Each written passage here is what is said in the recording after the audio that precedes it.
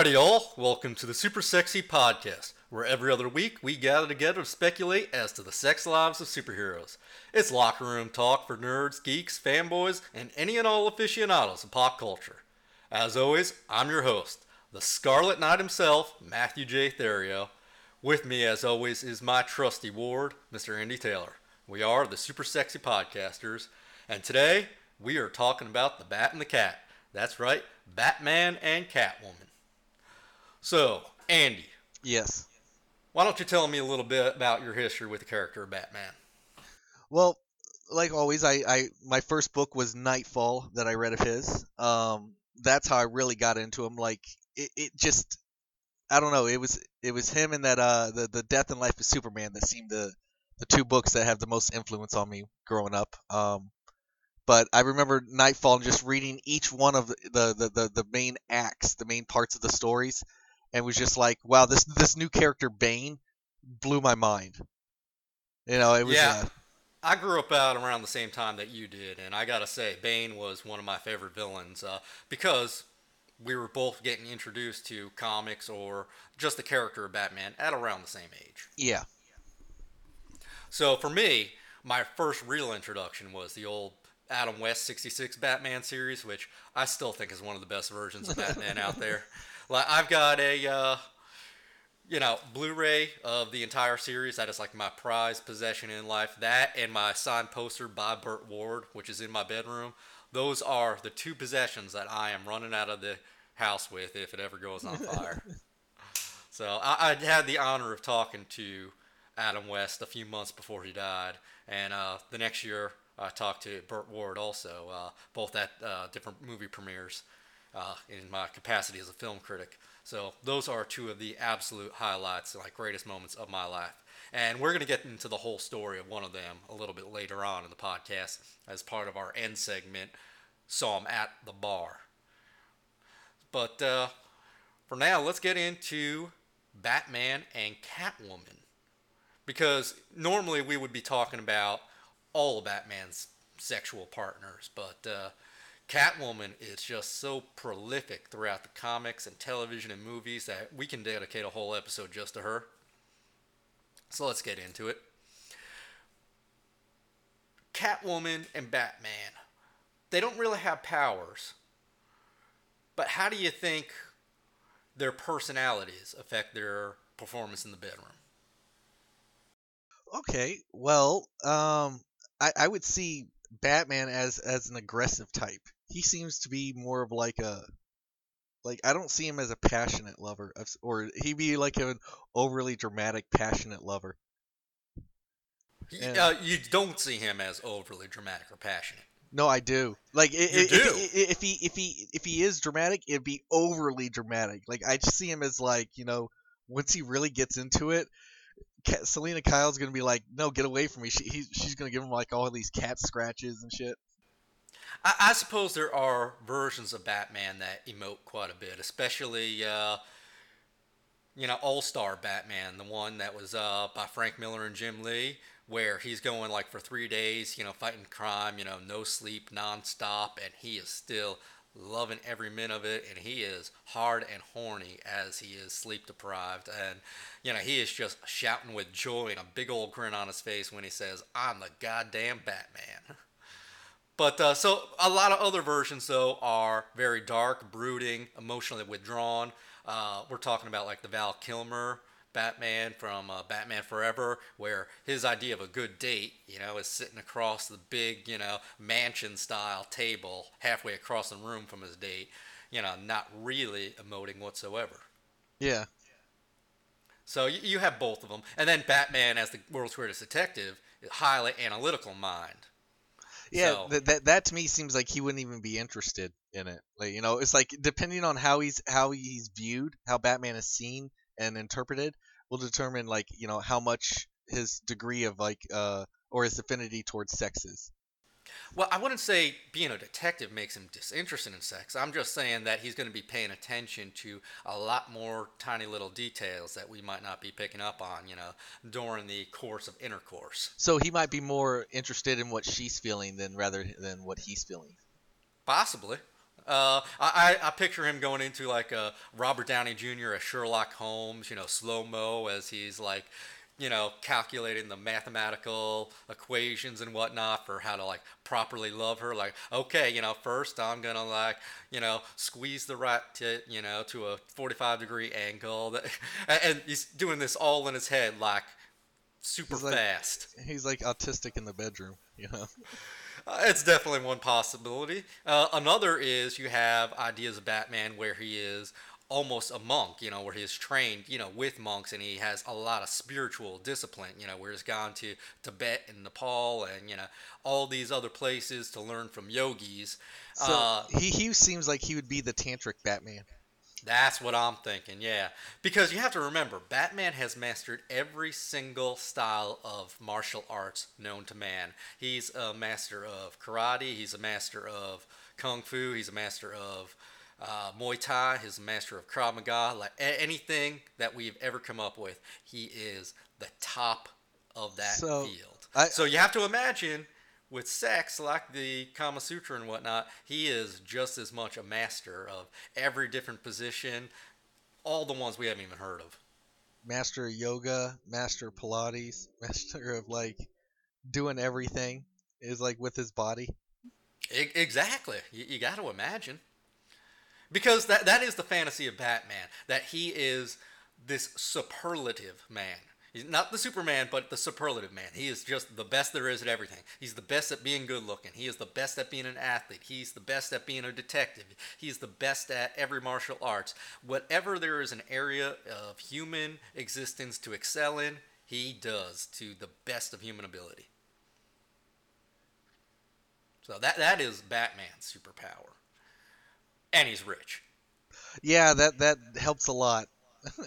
That really helps a lot. What do you think about Selena Kyle as Catwoman? Do you think the cats watch? Uh, hmm, Or is it just a definitely. Well, or is here's a the thing. She's got a thing where she like cats always want to come near her for some reason. I don't know why. well, she picks up a lot of strays. But I think one of the problems with sex with Catwoman, and it's maybe the only problem because she is fine, it's got to be there's got to be a lot of pussy puns in there. No, can you imagine trying to have sex with her and she's constantly purring? Like, what the hell is that? That wouldn't be as off-putting, I would say. Oh yeah, can you imagine making out with one of those new cats in the new musical? I refuse to even watch the trailer. I don't need those furry images in my head. That's essentially it's kind of like what it is. I mean, making out with Catwoman, it's like furries without the fur, you know. No, not at all. Like She's we were gonna be talking. purring and stuff. You might as well like I don't know. No, she's just like Black Cat that we were talking about last week. She's just a very, very hot, busty woman in a leather, one-piece suit, or however you want to dress her up. Sometimes it's spandex. Like she has a few different costumes, but still, nothing approaching furry territory. So, yeah, let's get a little bit into the history of the character Catwoman. She first appeared all the way back in Batman #1. Now, that's not Batman's first appearance. That's Detective Comics 27, a few months before that. He became such a hit that they gave him his own comic, Batman #1, which introduced her, but she was initially known then as the Cat. Now, Bruce and Selena, because Selena Kyle is Catwoman's real name, they started dating in Jeff Loeb's The Long Halloween, very, very famous graphic novel. But that relationship was later retconned. Then they also dated during Jeff Loeb's Hush storyline, which I had gone out of comics for a few years. Hush was one of the big things that was happening that like brought me back into comics, and I never left again after that. And it was during Hush.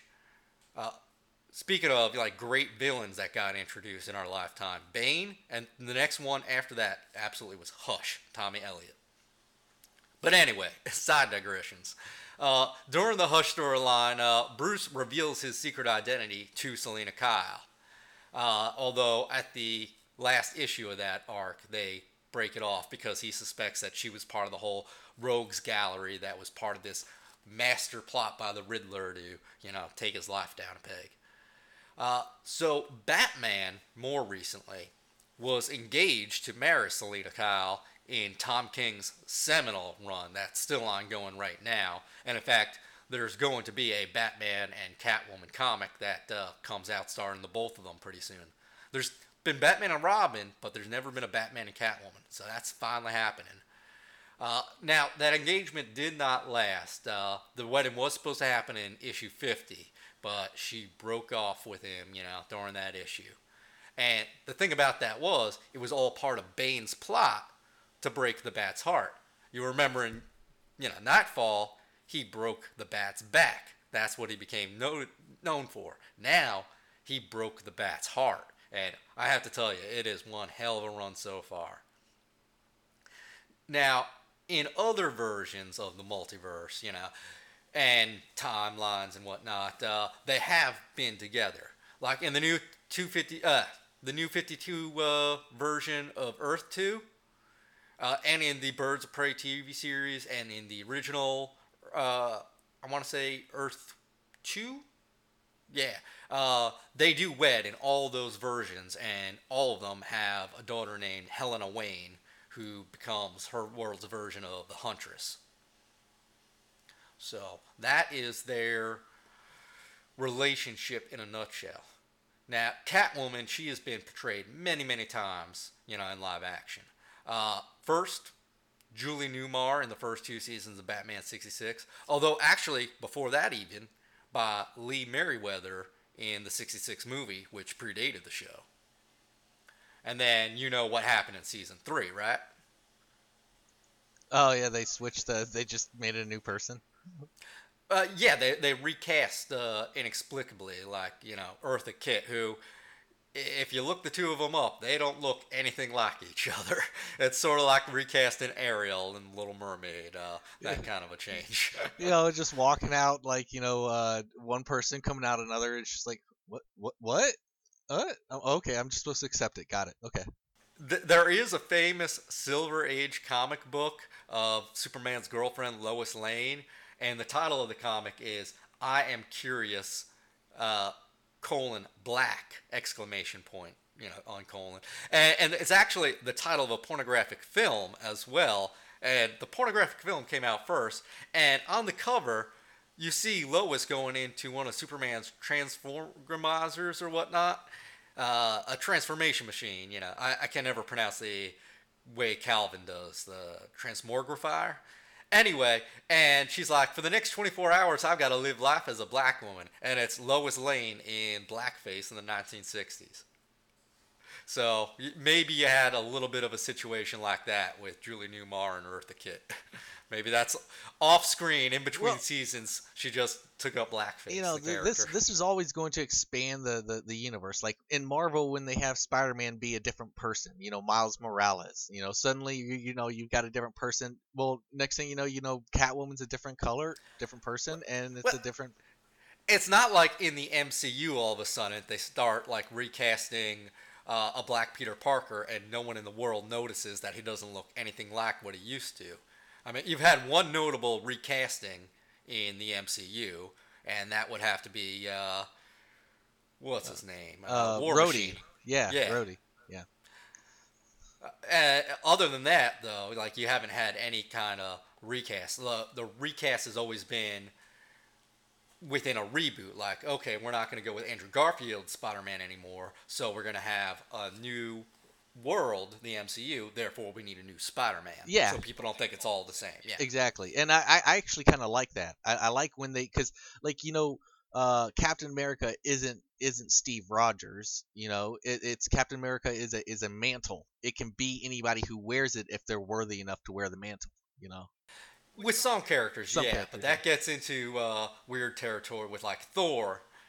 Thor is not a mantle. That was just his name. Yeah. And then for them to give it to Jane Foster and take away his name and all start calling him Odin's son.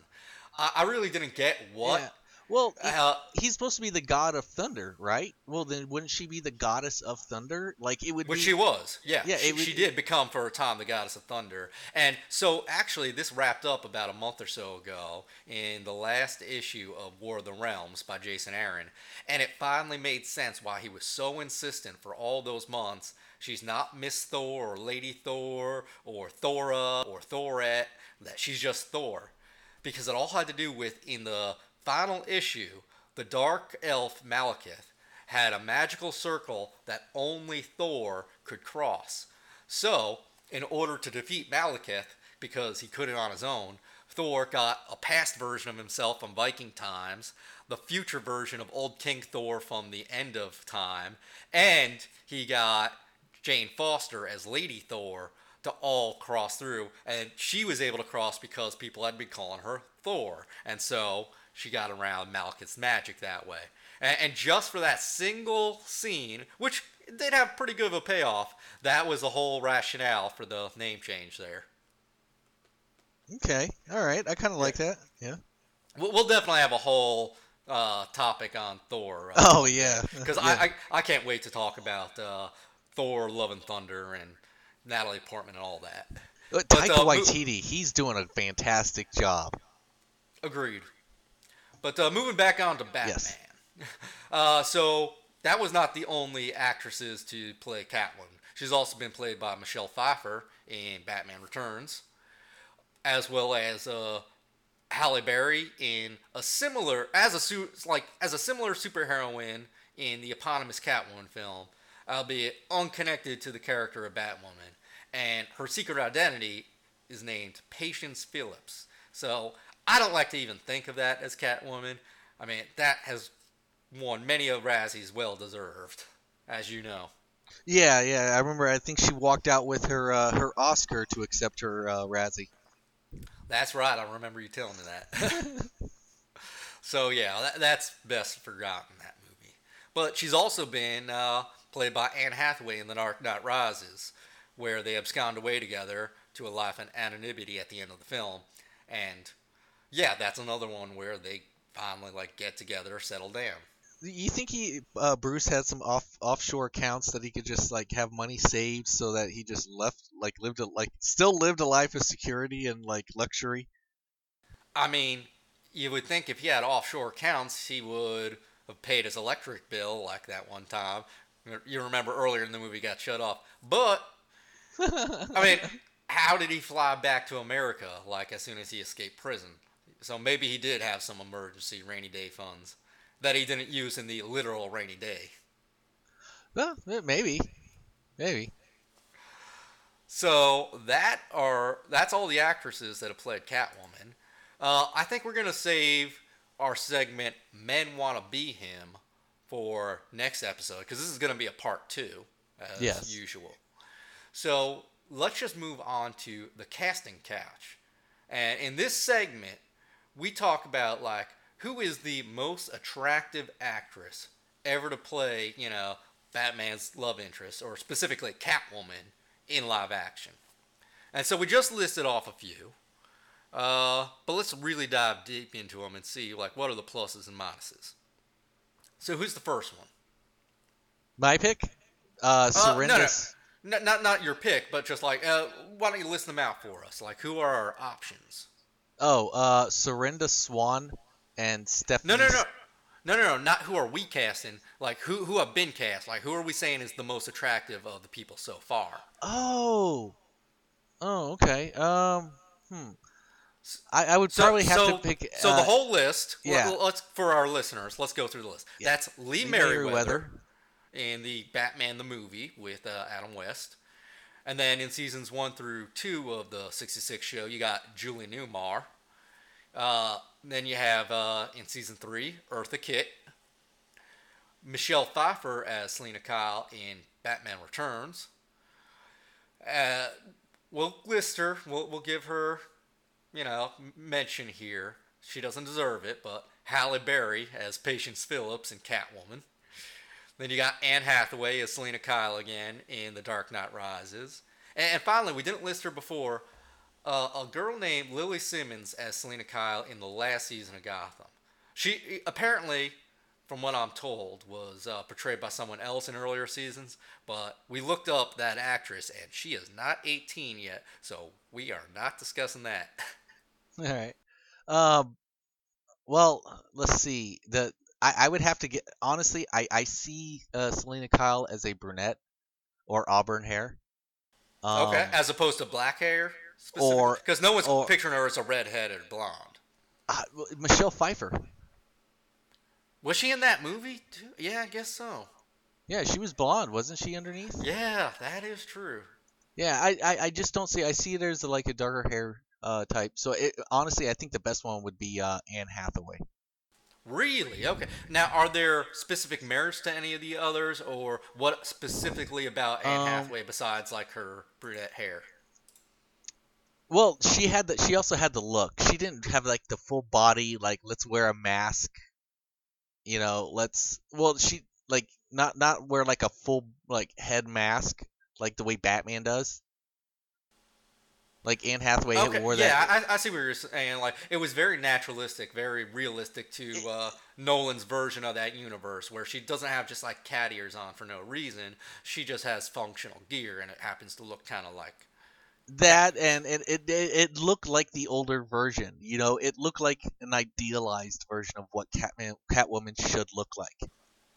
So, now, on that, I kind of have to disagree personally. Now, I will give Anne Hathaway this: she worked out like crazy for that film. She lost a few like waist sizes, like because Catwoman, in order to be doing that athleticism that she is, all the gymnastics, like she has to be very lithe, very slim and fit and trim. And Anne Hathaway absolutely put the work in there for that. Although Julie Newmar, she was doing that week in and week out for the Batman '66 show, and like her outfit there really accentuated that fact. Like you absolutely believe, wow, now that is a tiny waist. That is a tiny little badinkadink on that waist. She probably never ate. It's possible. It's And she just had such a great personality, especially like when Batman reluctantly has to put her away as like a criminal, and he has to like send her behind bars, and he just holds out so much hope for reform. And Dick Grayson is so uncomfortable because they're just flirting, even as he's like sending her off to jail. Like, and she's like, "Oh yeah, trust me, you're gonna want to wait till I get out, Batman." There's some funny episodes, some real sexual chemistry between Julie Newmar and Adam West. So yeah, I think Julie Newmar is just absolutely one of the most beautiful women of all time. So I've got to give her the win here. I would say Julie Newmar is like a Anne Hathaway would be like the idealized version of Julie Newmar. It would be like if you could bring it into like today and you could have that look of modernized. Like if they made it back then, Julie Newmar would be the person to make it. If they made it today, Anne Hathaway would be the person to make it. You know, almost.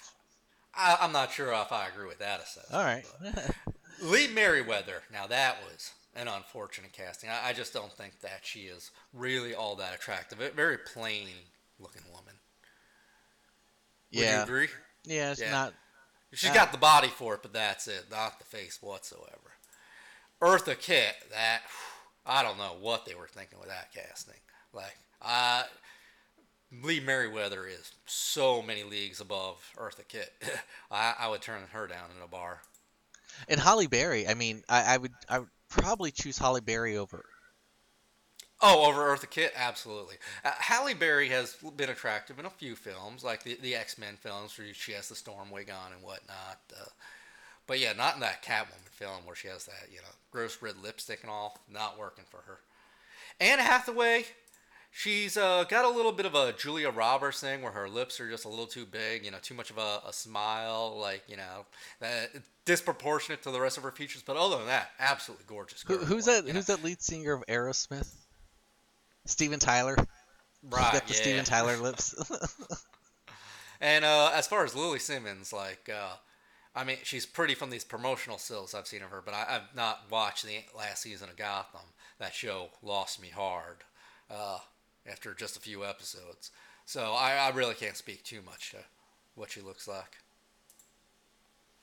But that is who has been cast. Now tell me, Andy, we are making our own Batman movie now in 2019, and we have been given full creative control, especially when it comes to casting. Now, we've got to include Selena Kyle in this movie. What up and coming actress are we picking? Okay, well, for me, I would have to pick. Oh, I'd have to correctly cast the one this time instead of having her as the other one. I would correctly cast Serinda Swan in this. You might remember her from Marvel's Inhumans as Medusa. Right, right. Like, well, I don't think anyone remembers her actually because, like, no one really saw that. They released it in what, a handful of theaters, just the pilot episode, right? Yeah, it was like they released. They did a big release of IMAX release, and it wasn't really that great. Everything was it. The descriptions were that it was just like it was bare. It was very stark. Like all the rooms were just like what was the point of putting it into IMAX if it was just going to be so bare in there? I have to agree. And then there are some films you want to be on IMAX that, like, oh man, this is just regular standard definition. Like, I went to go see Once Upon a Time in Hollywood last night. Phenomenal film, one of Tarantino's best. I cannot wait to like do a wisecrack episode about it. I'm gonna pitch it to my boss today, actually. Uh, but man, that really could have benefited from Dolby Digital or IMAX or just a bigger, crisper picture. I have to say, or like Hateful Eight, where that was in 73 millimeter, if I'm not mistaken. Uh, did we see that one together, Hateful Eight? No. No, okay, but yeah, like just seeing it on the small screen was so disappointing. I really do want to go see it again. Just phenomenal, phenomenal film. I won't spoil it for any of our listeners that haven't seen it. But my pick for Selena Kyle is a relatively unknown actress named Stephanie Scott. And I have to say, I'm not really too familiar with her whole uh, repertoire, with her filmography. Uh, I really don't know a whole lot of actresses these days. I kind of had to go searching around the internet. You know, I put in like who were the Disney starlets of like 5, 10 years ago that are like the right age to be playing Selena Kyle now. That's kind of how I found someone with just the right look to her. And this Stephanie Scott absolutely has a. This is 2019's Julie Newmar with the body, with a very feline aspect to her face. You know, the very prominent cheekbones and like the sharpness to the cheekbones and like there's a gauntness at the same time and uh, and all. It just kind of looks like a cat's face in some of these, not in the bad way of like cats and furries, but just in a genuinely sexy way. Like, she's got just that look in her eyes. So that's who I'm going with. Stephanie Scott is my pick for Catwoman. All right. Yeah, we are finally actually doing pretty well on time. Like we've always been wanting to get this down to half hour. We've got it. Yeah, yeah, But yeah. we do have one more segment as always. And that segment is So I'm at the Bar. And we're going to do a story this time that I like to call Poisoned. And the reason I chose this one is because it actually takes place in the real life Gotham City, that is, New York.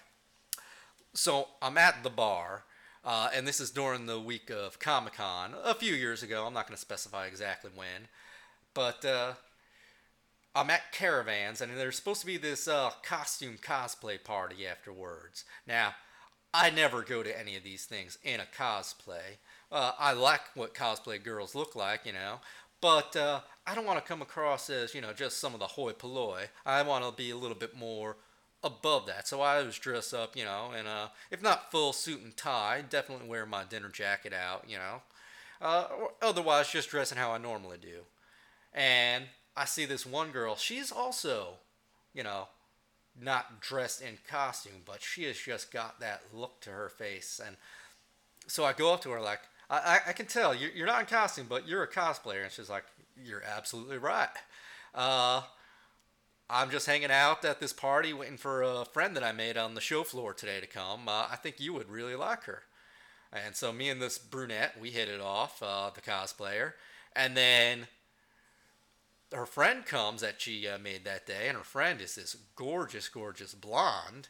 Uh, and the three of us just start hanging out all night. And this blonde, she has got the coolest job. She is working for my favorite artist in all of human history. I'm not going to say who. I don't want to give away too many like biographic details that could identify these women in my anecdotes.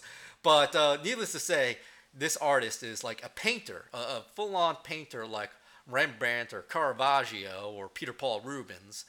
He's got that style to him, but he does comic books, and so he'll like paint individual panels in the comic books instead of like a pencil and ink and all that. He just straight up paints, and it's really just phenomenal stuff. But she actually like ran his booth at Comic Con, and she like gets lunch with him, every time like he comes to any of the conventions or whatnot. She's like his liaison, his go-to, like managing his gallery at the con floor and all that. Like such a cool thing. I've told her a few times, like, hey, you got to invite me to lunch with this artist one day. He's like my favorite artist of all time. Like he's above Michelangelo, Leonardo, any of the Mutant Ninja Turtles. Like this guy should be his own turtle. That's how good of an artist he is. So anyway, we're hanging out at this kind of like dive bar at this costume party, and I say, hey, we're better than this. Let's get out of here. Go to a much nicer bar next door. And so we go to the Skylark, which is a 30-story up rooftop bar right in the middle of Midtown. Like you can see all of New York City, every single angle from the roof of this bar. And again, we are hanging out, having a good time. It is going really well. And the brunette, she says to me, wow, you two, meaning me and the blonde, you would make a really great couple. Now, I'm normally not a witty guy, but miraculously, exactly the right response came to me right off the tip of my tongue at that moment. Actually, I think you two would make a nice couple. Oh, God. So, after a few more cocktails, we decided to go to another really nice bar in New York, Death and Company.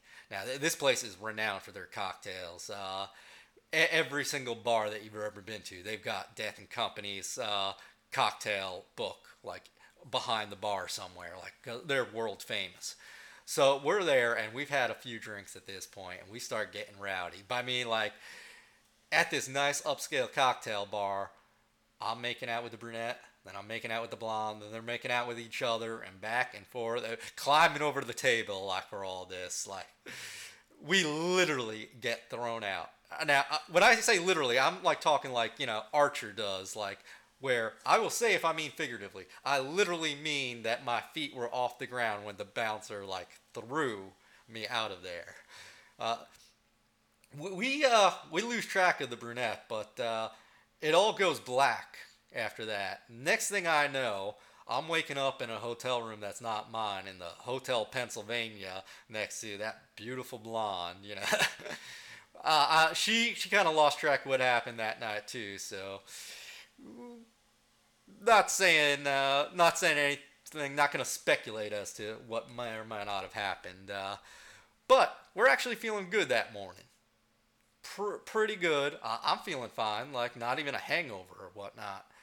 But throughout, and so we make plans to meet up later, get some dinner, like go on a proper date together.